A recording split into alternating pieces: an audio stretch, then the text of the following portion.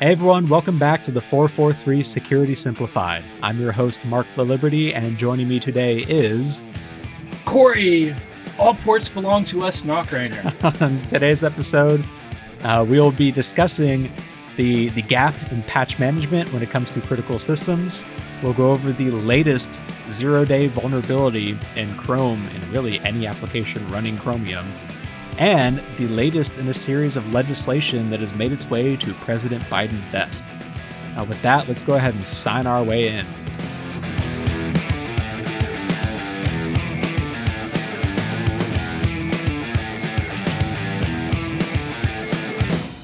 So let's start by addressing what was actually a news story, I guess, back in late February, where we actually had a coordinated disclosure with the FBI and the United Kingdom's GCHQ on the existence of a sophisticated nation-state developed botnet that was targeting, among other appliances, WatchGuard fireboxes that had, against best practices, administrative access exposed to the internet.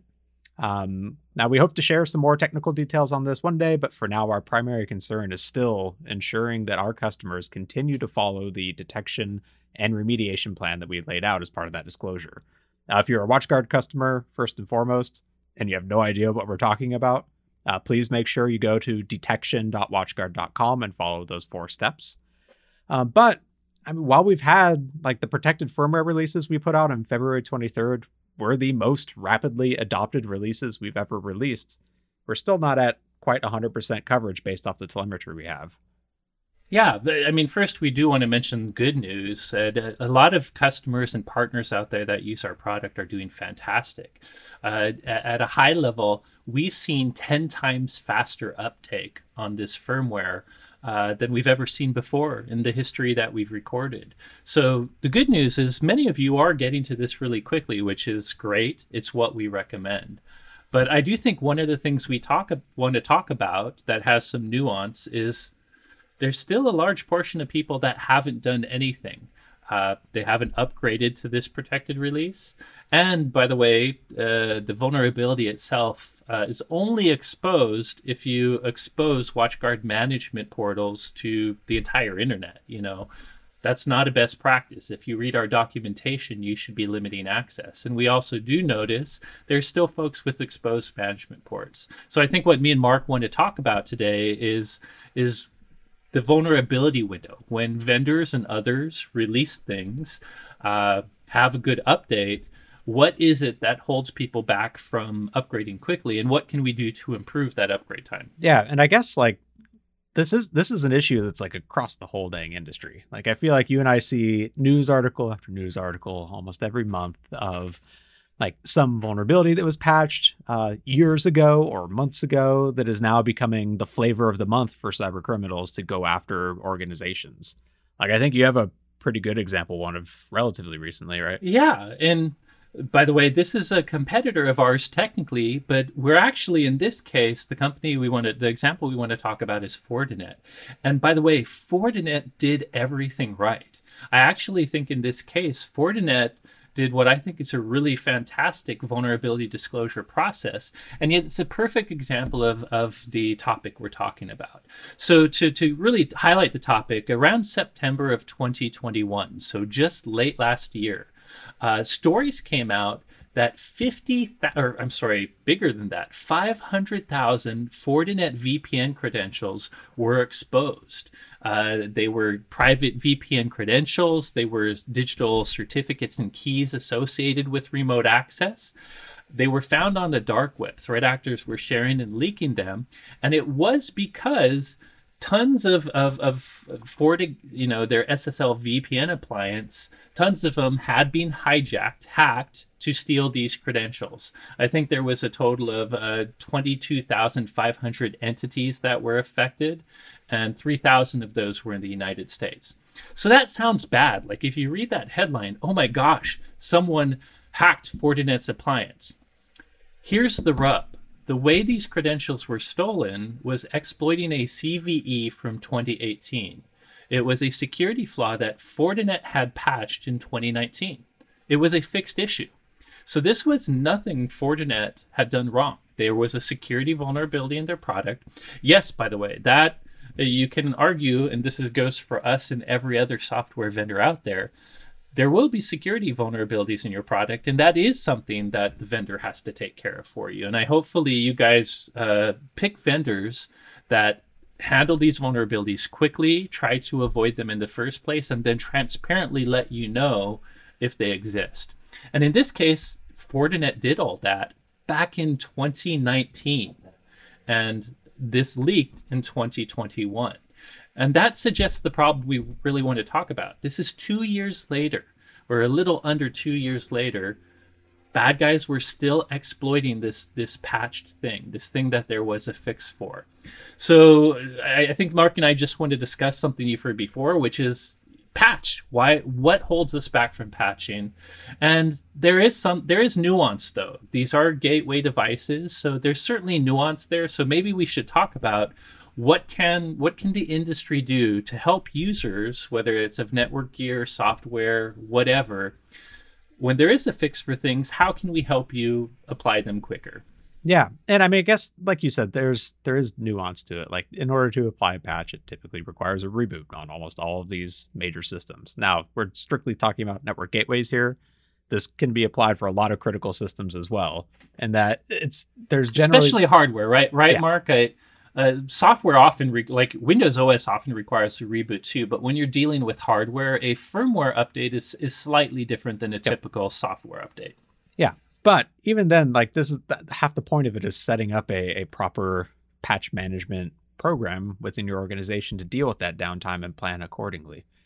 And it feels like, I mean, even before all of this, like even understanding our telemetry of firmware update processes across our customer base, like, sometimes tends to take a decent amount of time for people to get onto it. And part of it is, maybe you're just not paying attention to the latest releases. I'd argue you absolutely should, because there's security fixes in almost every release for every product in the world, basically. Could just be, I'll delay it until later, but... Yeah. To throw some help there, what should you pay attention to? Well, in your product, like if you're using our web UI, for instance, it should be able to tell you when there's a new update available. If you use WatchGuard Cloud, for instance, with fireboxes, there's also a place to go where there's an update available.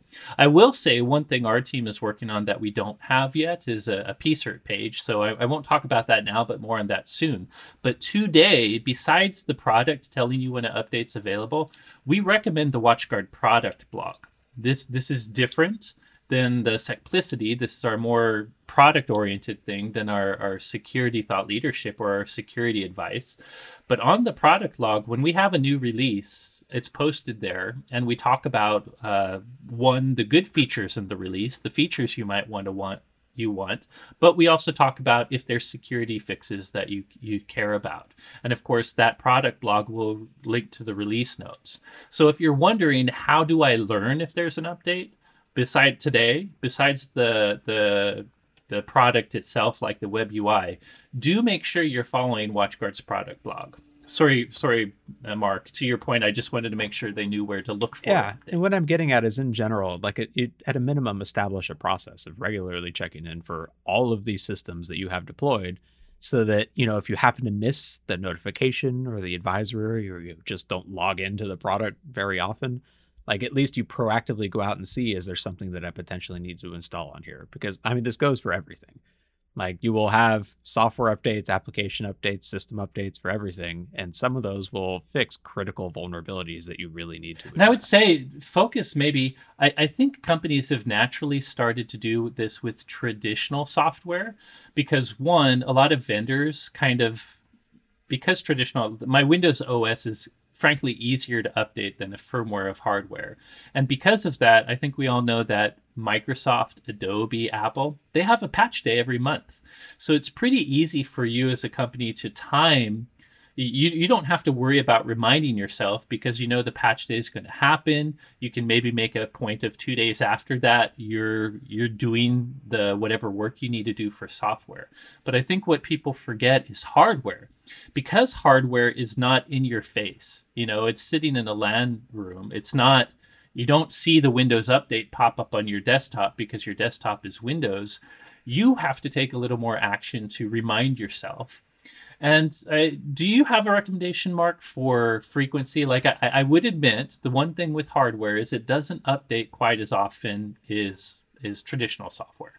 I wouldn't say we're releasing something big every month, but maybe have a reoccurring thing every quarter, or if you do want to check more often every month, to go and check hardware for updates. Honestly, what I see recommended and what I also recommend is at minimum timing it with Microsoft Patch Tuesday. The reality is most organizations out there are Microsoft shops. And so on the second Tuesday of every month, you're probably looking at or installing some update, and just make that the day that you check the rest of your systems as well. All of them. Yeah.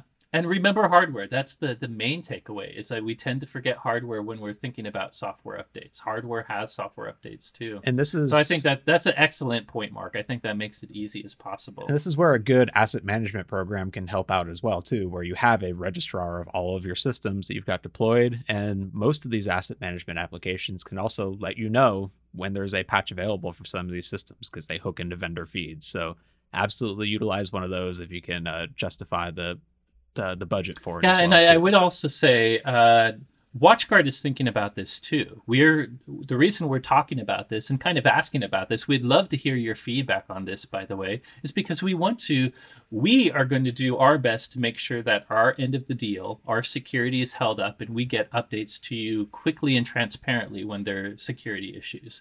But we want to help you get those applied as quick as possible. So we are looking at other ways where we can help notify you. So do know our product team is using this as an excuse. I because it's a hardware product, I don't think we can force over-the-air updates like something like a car would, or I'm sorry, at least a phone.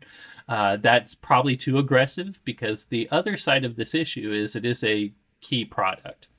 But do know we're looking for ways to make sure that you at least know the update is available. We have some of those mechanisms today, but we're looking for more. I do want to actually just directly confront the one elephant in the update process, though, Mark, and that is people being afraid of updates breaking stuff. So, for instance, there's an amazing security update you want, but maybe 5 years ago, an update broke a networking feature that brought your network offline. I think everyone's had the experience where they load a Microsoft patch. Maybe it hasn't happened in years, but 10 years ago, suddenly you can't open email anymore. That is an issue that you have to think about. But do you have any comments on that, Mark? I certainly have some. It's a bit more difficult with a hardware-based system where you probably don't have, a second one that you can run these tests against, like you can a Windows server, like spin up a second copy of your domain controller and make sure it works. This is where just with your patch management schedule, like planning downtime, over planning, making sure that, Monday night or whatever, when you apply this patch, you've got enough of a bleed out window to address any potential issues that come up. But then also, like, a lot of it comes on the vendors themselves to make sure that they are putting out quality patches, which I feel like have consistently improved across the board in the whole industry.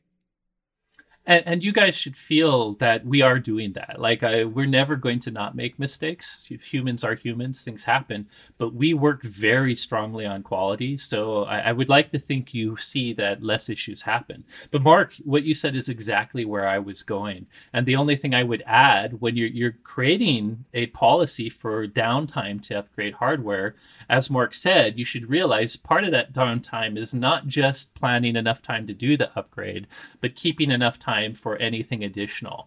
The good news is we do have mechanisms to recover the last firmware quickly.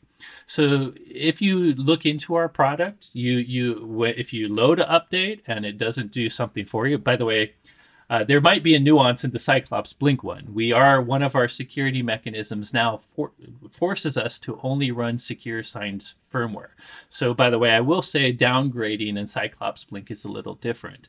But in general, you'll notice many of our products will allow you to go back a firmware too, and just understand what those options are before you do the upgrade. Because yes, things happen, but just because those things happen in a very niche amount of cases doesn't mean you shouldn't take advantage of the value of getting the security as quickly as possible. 100%. And before we pivot off this topic, I wanted to address the other side of the coin, which is continuing to expose management access to the internet. Like you actually, Corey, published a pretty good post on Secplicity just a few days ago, basically pointing out that this is also a systemic issue across the industry too. Like you pointed out some research where there were 20,000 instances of data center management products exposed to the internet. And like, I mean, I get it. Some of the reasons this happens, like, remote work made us have to quickly pivot to providing remote access to stuff. Sometimes administrators cut corners. But the reality is, like, there are not just management, but a lot of systems out there that should not be exposed to the internet. And when they are, they tend to bite you. Like VPN filter with consumer routers with that exposed. The Mirai botnet with any IoT device at all exposed to the internet. The Kaseya breach if you had your VSA server exposed to the internet. Like this is a repeating cycle that, I mean, I feel like we've got to be coming close to a head of people finally doing better access. I absolutely agree. I think most of our listeners know this, but an administrative management portal is just about the most high-risk important thing you need to protect. If you have any piece of gear that has an administrative management portal, that is not something you want people getting access to. Now, I realize these portals use SSL TLS encryption. Hopefully TLS, and they not have SSL. SSI, that's why I said SSL TLS encryption, just because people still call it both. But they have authentication portals. So yes, there is a lock on that door, but I don't think those doors are made to be exposed to everyone. We talk about zero trust, which is the least privilege principle. Why does everyone in the world need to be able to get to the door, whether it has a lock or not, to your most important management system? In the article, I talk about NORAD. NORAD is that they have a big command center where you've probably seen it in the movie War Games, where they are trying to, in case of a nuclear war, that's where they take care of that and make sure they're protected from it. The door to NORAD's command center isn't right in the middle of Times Square. It's buried 2,000 feet under a mountain of granite. It has 25-pound doors in front of it. And before you even get to that 25-ton doors in front of it, there's miles and miles of gates and checkpoints. They don't let even though the door has a lock, they don't let anyone get near that door unless they've already validated it. And that anecdote is just to illustrate Mark's point. Remote management, it's a must nowadays. People have to remotely access this, but there's secure ways to do it. You don't just have to expose the portal to the internet. You can VPN. If you are going to expose the portal without additional protection, at the very least, use a limited access control list. Just 1 or 2 dynamic domains or IP addresses that that are allowed to do it. And you've said all the cases. It's not, yes, this is one of the parts of why Cyclops Blink was a thing, but nowadays, every product in the world has this management portal. NAS devices have been hacked because of the management portal. You mentioned Kaseya. And by the way, again, not pointing fingers at competitors at all, but recently competitors including SonicWall and Sophos both had significant vulnerabilities in the management portal that they announced just last week. And by the way, that's not bad on them. They did a fantastic job taking care of that, but it's just another example of why you don't want these management portals exposed to anyone. It's not something that should be done. 100%. So if you take nothing else away from this, A, make sure you've got a good vulnerability and patch management process to address potential security weaknesses in all your systems.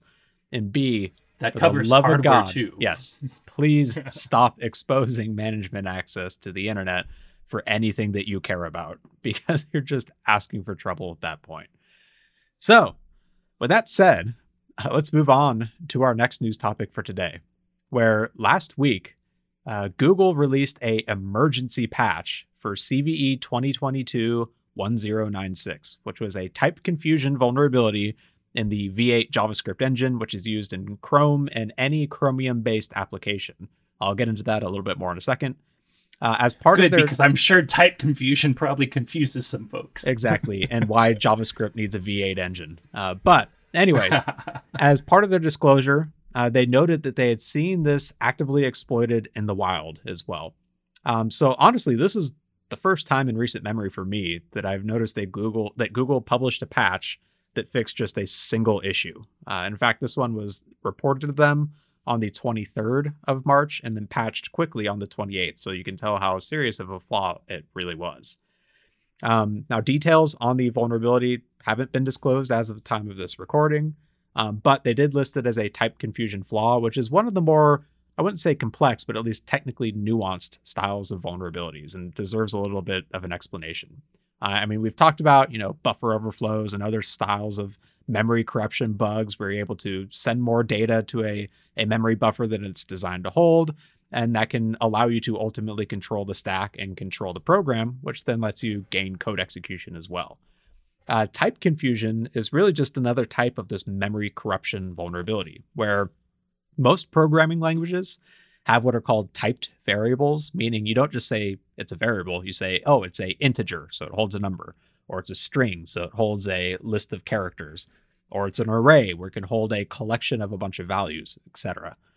And compilers know how to interpret these values, and in general, they've got protections for mixing and matching these values in calculations. Like most programming languages will stop you from trying to get a sum of a integer and like a string, because you can't exactly add a string and a number together and get a number.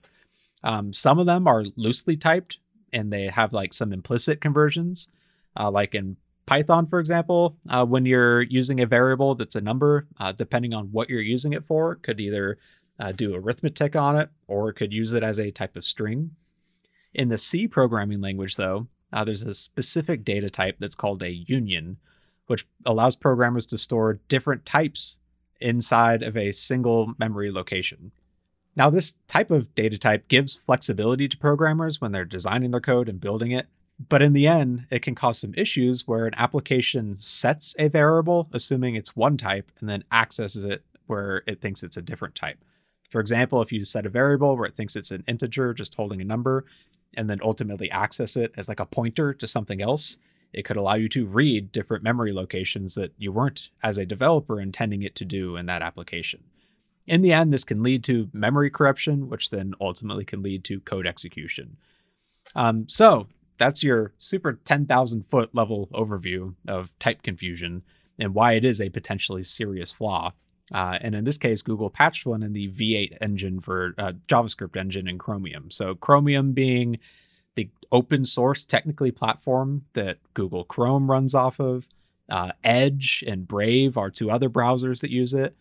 You may not know it, but many of your desktop applications are actually built on Electron.js, which is technically a Chromium engine. I think like the Teams app, Slack, what else is on there? I think OneNote as well. They're all Chromium based, technically running a Chrome based browser to display and render the application. So you can see why something like this, a vulnerability of this caliber inside a application of that size and usage, could be such a serious issue. Now, to you, Corey, real quick, I wanted to see like what your thoughts were on. So Chromium is widely used across the industry in like almost every, I think it's got like a total of 95% of the browsers share. Like Firefox and Safari are the only two non-Chromium based browsers with any substantial use. Like, is that a good thing that there's kind of this homogenized use of a single open source platform? Or do you think it's a bad thing where now a single flaw can impact so many different systems? That's an excellent question. But the one thing I do like is Google, to me, is one of the leaders in the way they do disclosure and fixing. 100%. Like, for instance, we're talking about making sure you know an update is available. I'm speaking here Chrome, but I believe the capability can be in any Chromium-based browser too. But I was going to anecdotally say this makes sense because recently in Chrome, I had my little orange and then red update button. In the top left corner now, there's literally something that will pop up saying there's an update ready. And it will start out as orange, but if you ignore it, it will turn to red and force you to update. And recently, by the way, I did that. And then a day later, I got another update. And I was like, what's going on? And by the way, it was this.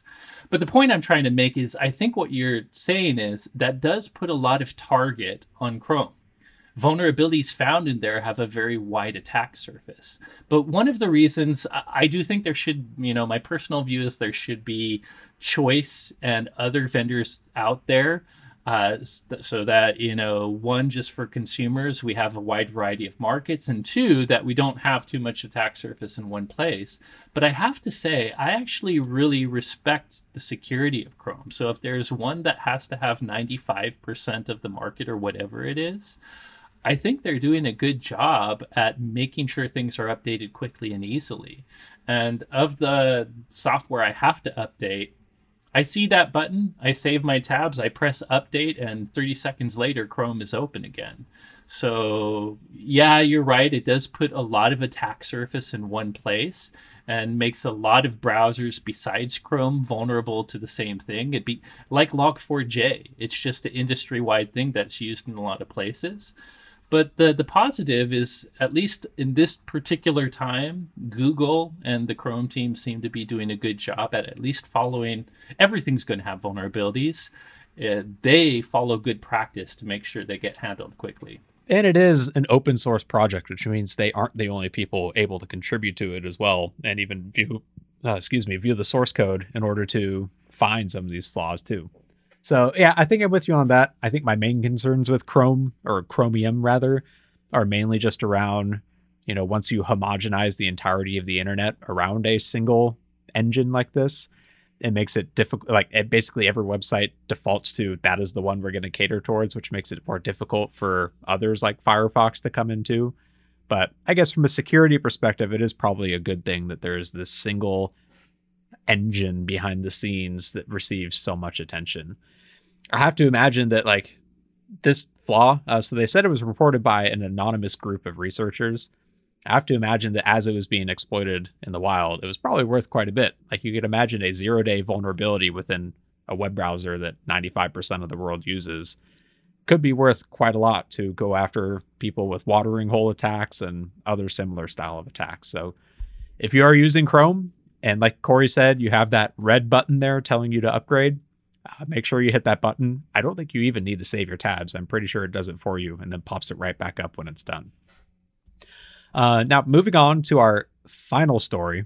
So last week, President Biden signed the latest congressional appropriations bill into law, which, if you're a cybersecurity freak like us, you might think, why do I care about that?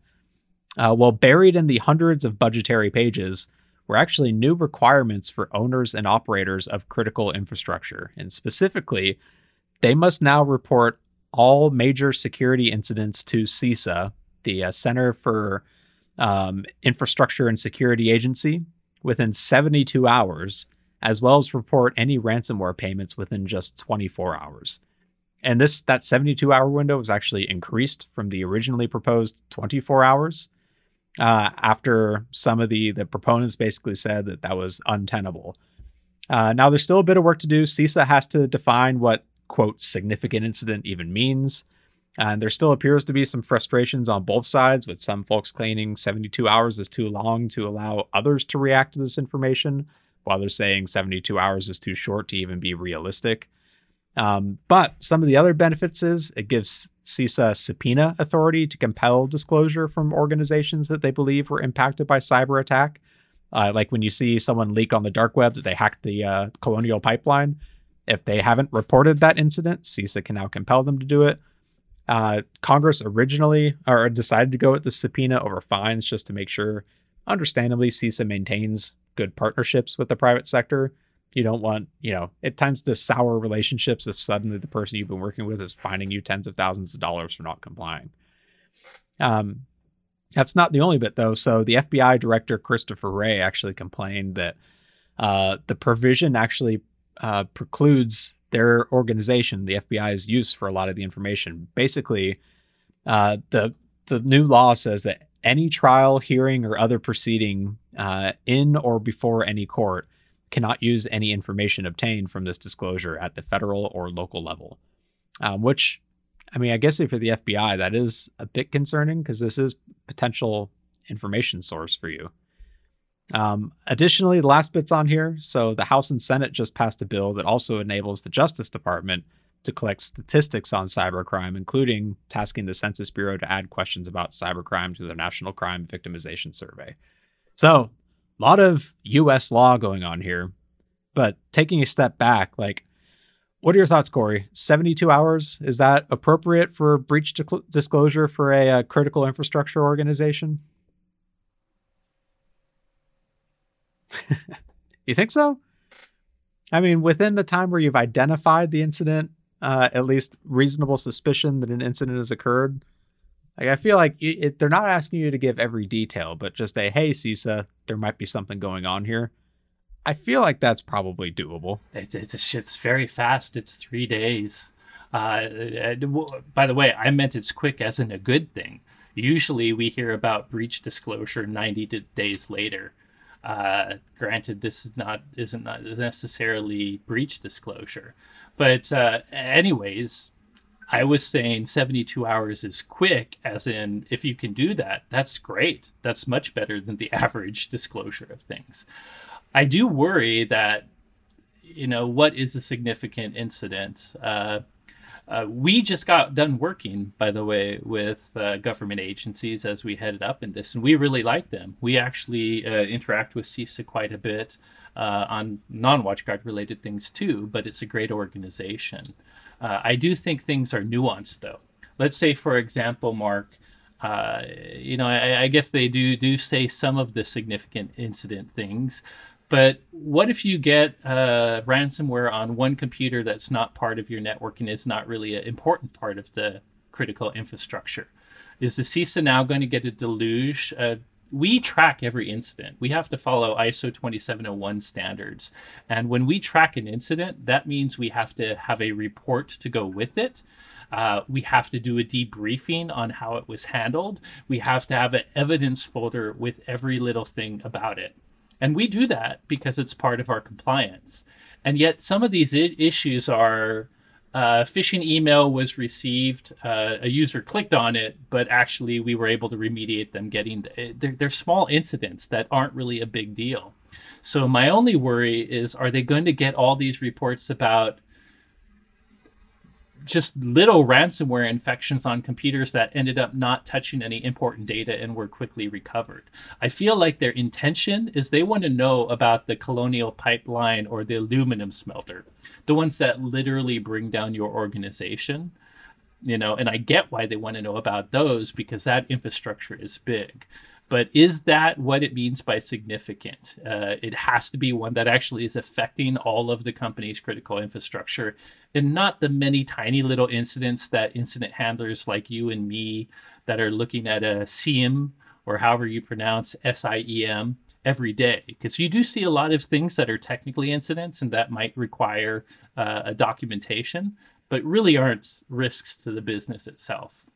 Yeah, I guess that's my response. 100%. The devil's in the details of what they really want. And it is going to come down to how they define that significant incident. The good news is CISA does tend to work with the private sector on their definitions for things like this. Like, I'm willing to bet they will come up with something, solicit comments, and then tune it a little bit better before they actually start enforcing it. But at the end of the day, like, the whole point of this is for information sharing to protect others in the same industry, basically. So CISA knows what is out there targeting folks in critical infrastructure sectors so that they can turn around and provide defensive guidance for others to make sure that whatever happens doesn't widely spread and take down something that is literally critical for our national security interests. Now, I mean, when you think of critical infrastructure, I know we've touched on this before. Like, I tend to think of, Colonial Pipeline or like power distribution. It does include quite a bit more. Like, for example, information technology is technically a critical infrastructure. Oh yeah, we know that. Healthcare, communications, commercial facilities, car manufacturing. Like, there's 18 different categories in here or I guess 16 that are technically encompassed within critical infrastructure. These rules will now technically apply to. So there is a decent chance that, depending on the size of your organization, you might be in a spot where you're soon going to have to respond or report critical incidents to CISA. And while I get it, it's a burden. At the end of the day, like, it is for the net benefit of the entirety of our country to help defend others in a similar spot. So, I mean, I guess with that said, wrapping things up today, make sure you patch your systems, close management access, and be prepared to converse with CISA if you've got a critical incident going on. Man, that was a good one. I don't know. How do we sign off on this one? Good luck, everyone.